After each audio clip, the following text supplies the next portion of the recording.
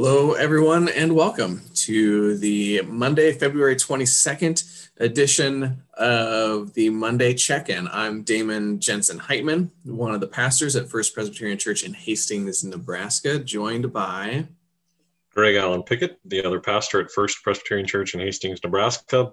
Glad to be back with you, Damon, and glad to be back with our loyal listeners. We did end up inadvertently taking a week off last week, didn't we?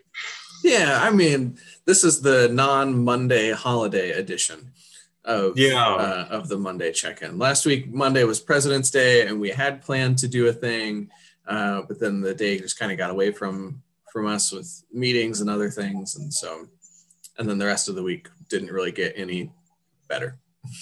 Yeah, well, and Tuesday, I'll remind folks that we actually were requested by Hastings Utilities to minimize our power consumption due to the extreme cold and whatnot. And so Tuesday we closed the church office and set all the thermostats at the church at 60.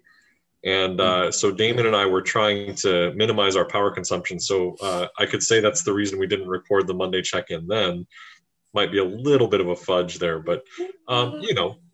And then Wednesday, by Wednesday, we had missed 2 days, and so we were just scrambling to stay up. And it was Ash Wednesday, which meant that Damon and I were both in the sanctuary helping with our sort of remote Ash Wednesday service. Mm-hmm. And by Thursday, it's like, well, do you really record a Monday check-in on Thursday? And right. And you're usually writing it. Yeah. We're back. We're back. Did you miss us? I'm sure they did. I know they did. I mean, I didn't hear any cries of lamentation, but I'm sure that they existed. I heard from one person. It happens to be a relative of mine, but yeah. But still. Yeah. It all goes on the scoreboard. Indeed. So Damon usually does this intro, but I'm going to give it a shot here. Okay, good.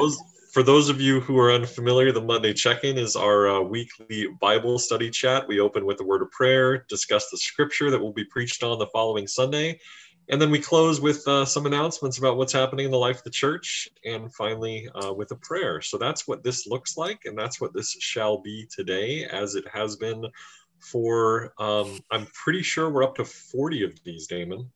Well, that's a rather complete number. That's a generation. It's a critical mass. Yeah. I don't know. I wonder what I'm going to do. You going to check? I'm seeing what element that is. Zirconium. This is our zirconium edition, apparently. The zirconium edition of the Monday Check-In. Yeah, that's the number 40 on the periodic table of elements. Well, let me open us with a word of prayer, which will not incorporate zirconium into it, which I can sometimes do cleverly, but not with zirconium. So I'm being helpful right now. Yes, indeed. Let's pray. Gracious God, we thank you today for warmth. We thank you for the warmth that has returned to so many parts of this country that were affected by the deeply cold temperatures. We thank you for the warm houses that those of us who were able to be in were in, and the warmth of your love for all of us. We also ask that that you remind us about those who didn't have warmth over the last week, those who suffered in the cold, and you inspire us to work to bring warmth, both the warmth of your love as well as physical warmth to those who may have been suffering over the last week. This morning, as we sit down to read your word, Lord, help us realize the call that it places on our lives to be your agents in this world, to be your hands and your feet, that take up our cross and follow Jesus and are the hands and feet of Christ in the world. We ask all of this in the name of your Son, Jesus. Amen. Amen. And I will turn off my chime for my email. Sorry. That's fine. So while you're doing that, we are in the season of Lent now. This past Sunday was the first Sunday in Lent. And so we have I think there must be 6 Sundays in Lent before we get to Easter. And so we're taking a look at some of the lectionary texts for Lent, and we get to spend some time in the Gospel of Mark. We spent some time there on Sunday, and we're going to continue that on this coming Sunday with this bit of scripture from Mark chapter 8, verses 31 through 38. It reads something along these lines. Then Jesus began to teach the disciples that the Son of Man must undergo great suffering and be rejected by the elders, the chief priests, and the scribes, and be killed, and after 3 days rise again. He said all this quite openly. And Peter took him aside and began to rebuke him. But turning and looking at his disciples, he rebuked Peter and said, "Get behind me, Satan, for you are setting your mind not on divine things, but on human things." He called the crowd with his disciples and said to them, "If any want to become my followers, let them deny themselves and take up their cross and follow me. For those who want to save their life will lose it, and those who lose their life for my sake and for the sake of the gospel will save it. For what will it profit them to gain the whole world and forfeit their life? Indeed, what can they give in return for their life? Those who are ashamed of me and of my words in this adulterous and sinful generation, of them the Son of Man will also be ashamed when he comes in the glory of his Father with the holy angels." And that's where it ends. Greg, what do you got? Wow. So for those of you who think this sounds somewhat familiar, haven't I just heard this? The answer to that question is yes. In fact, just 2 Sundays ago, I preached on the Transfiguration story where Jesus and his disciples go up on the mountaintop, and God's voice, and he hangs out with Elijah and Moses, and God's voice says, "This is my son, listen to him." And so then I took a journey and said, what was the last thing Jesus said that God is telling them to listen to? And it turns out these were Jesus' last words right before that Transfiguration event. And so I did preach on them, specifically on the line that for anyone who want to become my followers, let them deny themselves, take up their cross, and follow me. So it should sound familiar. We just talked about it, but let's talk about it some more. And yes, I want to zoom in a little bit more on the lines right after the ones that we reflected on a couple weeks ago. For those who want to save their life will lose it, and those who lose their life for my sake and for the sake of the gospel will save it. For what will it profit them to gain the whole world and forfeit their life? And I think a very straight reading of this suggests martyrdom, right? And Jesus, right before this, in Mark chapter 8, 20-ish, talked about the fact that he himself will be persecuted and crucified. And Peter says, no, God, you're not going to do that. And Jesus rebukes him and says, "Get behind me, Satan." So this would be fresh in their minds. That conversation with Peter and the disciples was a private conversation with just the disciples. And then they show up to this crowd, and Jesus has this larger conversation here about this. And I don't think that the martyrdom interpretation is necessarily completely wrong. And we actually know that most of his disciples will end up martyrs. But I think that there's a deeper call here, and particularly if we focus on these lines, for what will it profit them to gain the whole world and forfeit their lives? And so Jesus isn't necessarily talking about literally giving up your lives, literally dying for the sake of the gospel, but giving up our self-centeredness, giving up our ruthless pursuit of profits, our worldliness for the sake of the gospel. And that is probably as hard as dying, right? Harder, really, because we're committing to a lifetime of giving up ourselves for the sake of the gospel. It reminded me, Esther and I are both crazy big fans of the musical Hamilton. And he was not throwing away his shot.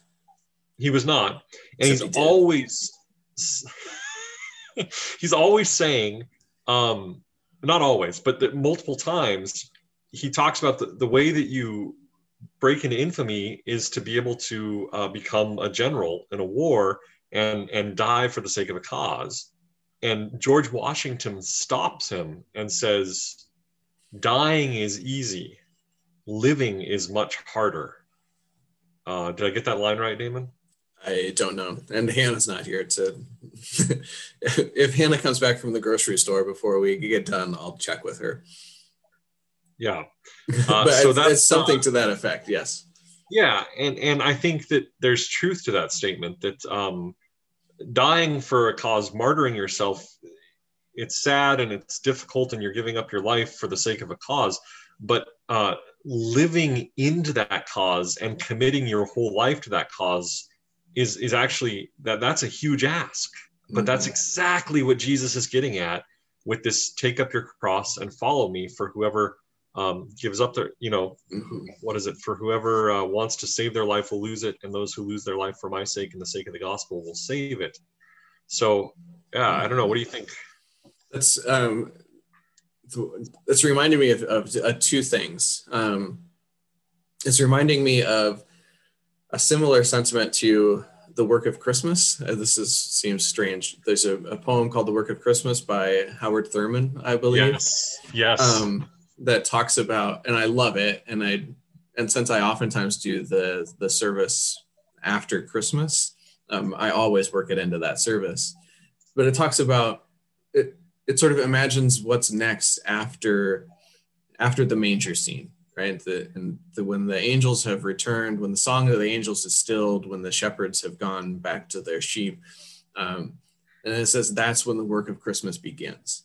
And it's the same sort of sense of, we have this celebratory moment where we hear these good tidings and we cheer these good tidings. We say, yes, good news to the oppressed, recovery of sight to the blind, these sorts of things. And now we have to work on those things. And the living out of it is sometimes the challenge, is the really hard and difficult part. And also this idea of saving reminded me of this. We want to preserve things I thought of saving as preserving something, right? And it reminded me of Georgie Evans' reflection from a couple of weeks ago. And she sort of talked about the things that we sort of think of as sort of the heyday of the church. And you talked about having, people just lined up to do baptism on an Easter Sunday morning. And sometimes, like, when we experience these sorts of things, like, we want to sort of lock it in and preserve that. And this is how it is, and this is how it always should be. And isn't this great? And we want to preserve that right in that moment. And there's something about this that is continuing that insistence of, like, you can't save things just the way that they are right now, and you have to be willing to live into something else. There's a change here, obviously, because I think the thing that we oftentimes want to save is, I want to preserve my pride. I want to preserve my self-righteousness. I want to preserve my right to do whatever I want, whenever I want. And this is saying, like, no, those things need to be put to death. We have to, it must be Paul who talks about all the various things that we have to die to, so that we can be born to new life. We have to die to our own selfishness so that we can be born to generosity and altruism and those sorts of things. That's sort of what this is reminding me and making me think of. Yeah. Reflecting on the work of Christmas and that sort of thing, it makes me think of the baptism that we did on Sunday too, right? So you have this beautiful moment that this child is baptized, and it really was a meaningful baptism. That when the parents passed the child off to me, he was asleep and he woke up and I put cold water on his head and he got a little fussy. And then it seemed like he was really intently listening to what I was saying. And he had his 3 siblings up there on the rail who were very intently listening to what I was saying, and the parents there. And that moment of the baptism is a beautiful thing, but it's actually a commitment, a lifelong commitment we're making this child. So that one particular moment is beautiful, but it's the hard work that we're going to put in for the rest of that child's life, that the congregation commits to, that the parents commit to, that the children who are present commit to, and that we as the pastors commit to. And so, it's just like the work of Christmas beginning as well. I loved that particular moment, but we have to reflect strongly on what those words are, that we have committed now to help raise this child in the faith. And that's hard work. We have to give up some of ourselves and our comfort and our freedom on Sunday mornings because we got to bring this child to church, and our freedom on Wednesdays because we got to come volunteer at Wednesday Night Live and all this stuff. And we as a church body and the parents have all committed that this is what we're going to do now for the rest of this child's life. And so, that's a really good, I like that parallel there, Damon. Yeah, there's a part of this that's all this sort of deny yourself, right? Is a thing that I talk about fairly often is this, that life is not about you. Life is about what you do with the lives of others. And that comes from this, it comes from this passage, this deny yourself, that you may be less so that God may be more, you may be less so that others may be more. There's a strong sense of humility, I think, in this, that comes through in this passage as well. There's I was doing some research for this and reading another commentary on a great website called Working Preacher, and the commentary opened with a quotation from Mark Twain. Mark Twain worried, "It ain't those parts of the Bible that I can't understand that bother me. It's the parts that I do understand." Right?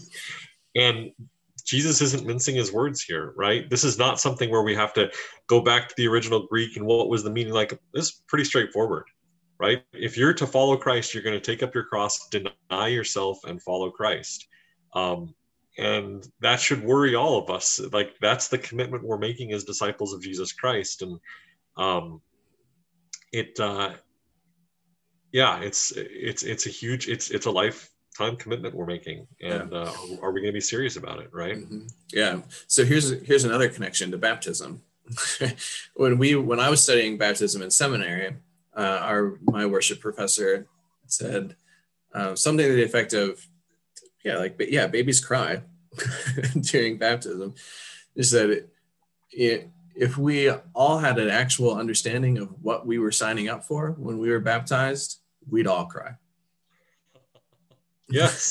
This sense of like, you are committed. This is the path that you are committed to. You are committed to the path that leads to the cross.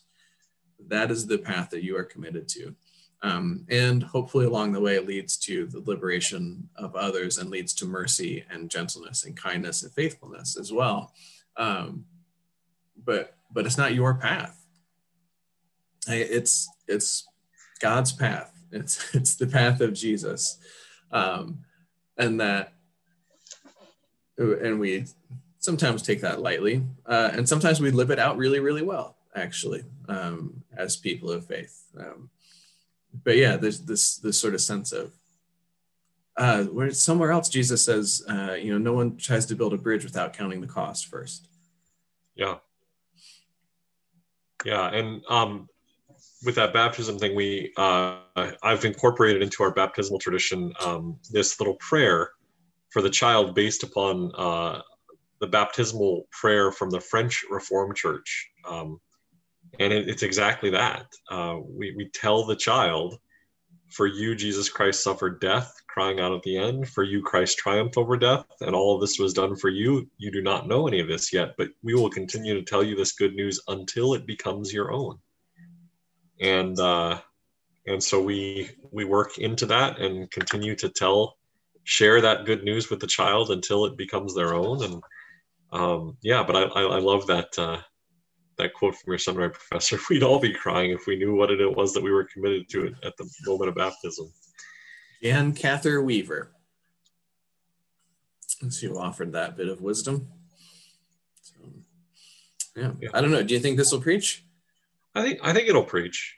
I think it'll preach. Yeah, there's a lot in here that we didn't even talk about. There is. I mean, it's full, but yeah, I think that Mark Twain quote really resonated with me. That may make its way into my sermon, and then I think for Esther's sake, I may also reference Hamilton. So, Alexander Hamilton. It's well, I have lots of thoughts about that. I know you do, and they're strong opinions, strongly held. I don't know if they're strong or not, but all right. I'm glad it exists. I'm glad that I've seen it. I feel that it has enriched my life in ways, and I have questions. That's all. Fair enough. What we don't have questions about is the fact that we are zooming into the season of Lent as a church, and so let's talk about what that means for our family of faith. And to begin with, we have this amazing document, our Lenten devotional guide. This was co-written by Pastor Damon and Kylie Wenberg, our parish associate, and we mailed a copy home to every household. We also have an electronic copy posted to our website. We can also email you an electronic copy if you would like. And it's got a brief reflection and an encouraged action for every day in the season of Lent, followed by a prayer. And we're encouraging our whole church to walk through this season of Lent together. The theme of the guide is that they may all be one, focused on the theme of Christian unity, particularly in a time in our nation's history where we seem to be awfully divided and polarized and schismatic. I like that word, schismatic. And so in addition to actually reading the guide, we're encouraging folks to follow up with some conversation groups we're holding, where we will talk about what we're learning in the guide and reflect together. We're holding those on Friday mornings at 7 a.m., on Sunday afternoons at noon, and on Tuesday afternoons at noon. And anyone is invited to join these discussion groups. We will offer them both via Zoom as well as in person in the church building. So you can come down to the church, or you can reach out to the church office. We'll give you the Zoom link and you can Zoom in to these conversation groups. And we've already held one on Friday, and we've already held one on Sunday at noon. Damon hosted the one on Sunday at noon. How did that go? It went really well. Yeah, we had a group of 5 of us. Had a nice conversation. And Damon and I are guessing that the Sunday at noon one might be a bit larger next week because, we are going to restart in-person worship. Should we talk about that for a bit? Well, I mean, you've already segued to it, so. I thought that was a pretty smooth segue, didn't you? we just as well, eh? Okay, so Session, your leadership council of the church, voted to restart in-person worship this Sunday, February 28th. And we are going to ask folks who are going to attend to let us know, sort of a reservation system, if you will. We'll be sending out a link for you to reserve a spot there, or you can also call the church office and let us know that you're going to be there. And that's so that we can provide for social distancing. We want to ensure that we are following the health department guidelines, which include continued social distancing. Worship will also look a lot different. We'll ask that everyone wear masks. There will not be any congregational hymn singing. We will have people come in and be seated by ushers, so you may not get to sit in your normal family seat or pew. And once you're seated, we'll ask that you remain seated, and then we will dismiss from the back forwards, similar to how they dismiss at funerals or weddings. And again, this is to try to avoid any sort of cross-contamination and that sort of thing. What else? We'll still be on the radio. We will still live stream via Facebook. So those are still completely legitimate options for attending worship on Sunday mornings. And there will be hymns during the service. The folks in the sanctuary won't be singing along with the hymns. So if you love singing along with the hymns, then you can do that from home. But if you come into worship, we will not be doing hymn singing and worship. You'll hear the hymn played over the speakers, but we're going to discourage the folks in. And that's because there's a lot of science behind the spread of disease and aerosols. And they've discovered that singing is one of the best ways to disease. So we don't want to do that. But we also recognize that music's a big part of the church. So you'll be able to hear the organ and you'll hear someone singing a hymn from an undisclosed location. Yeah, from a bunker someplace. Indeed.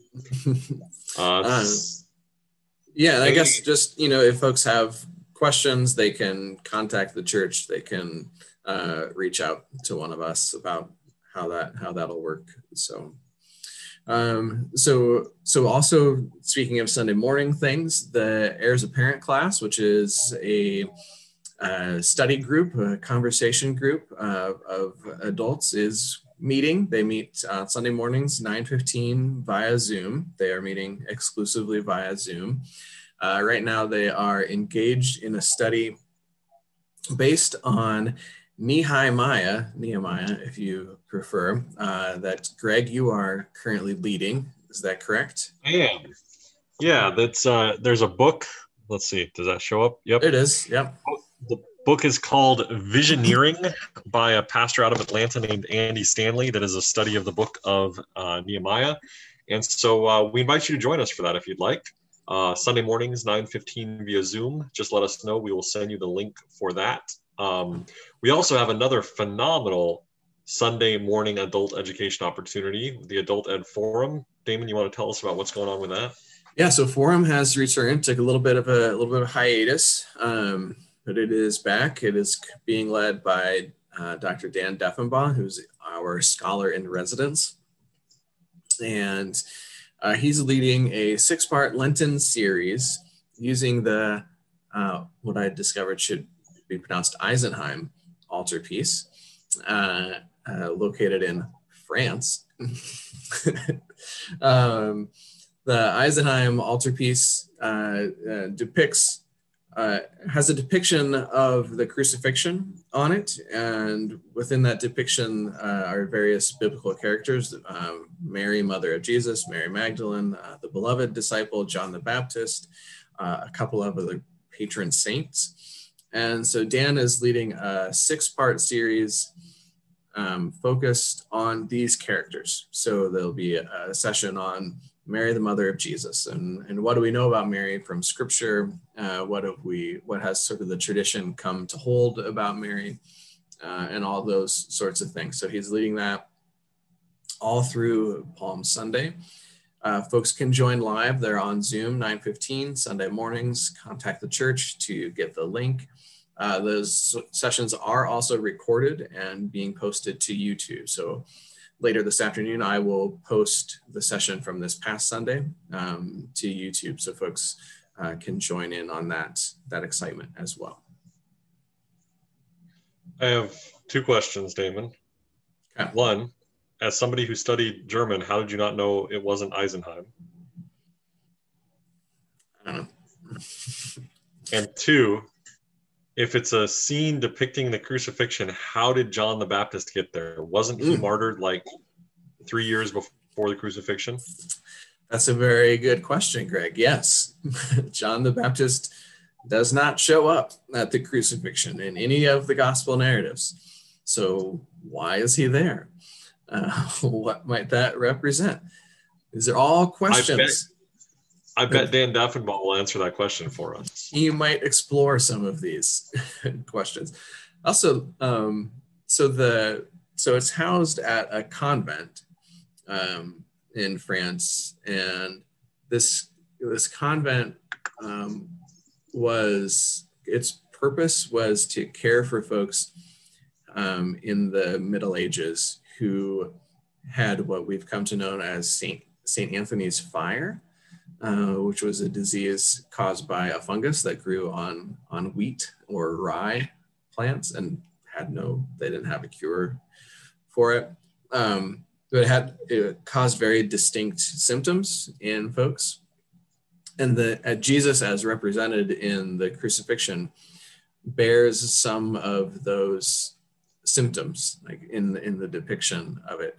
So it's a really interesting sort of coming together of the suffering of people at the time being then sort of represented and taken on to the suffering that Jesus experienced as well. Ergots is the actual name of the disease. But so there, I learned many interesting things. Very cool. And those will be on our YouTube channel for folks to watch, even if they can't join us on Sunday mornings at 9:15. So anything else we need to cover? No, I don't think so. All right. Do you want to close us with prayer? I would like to, yes.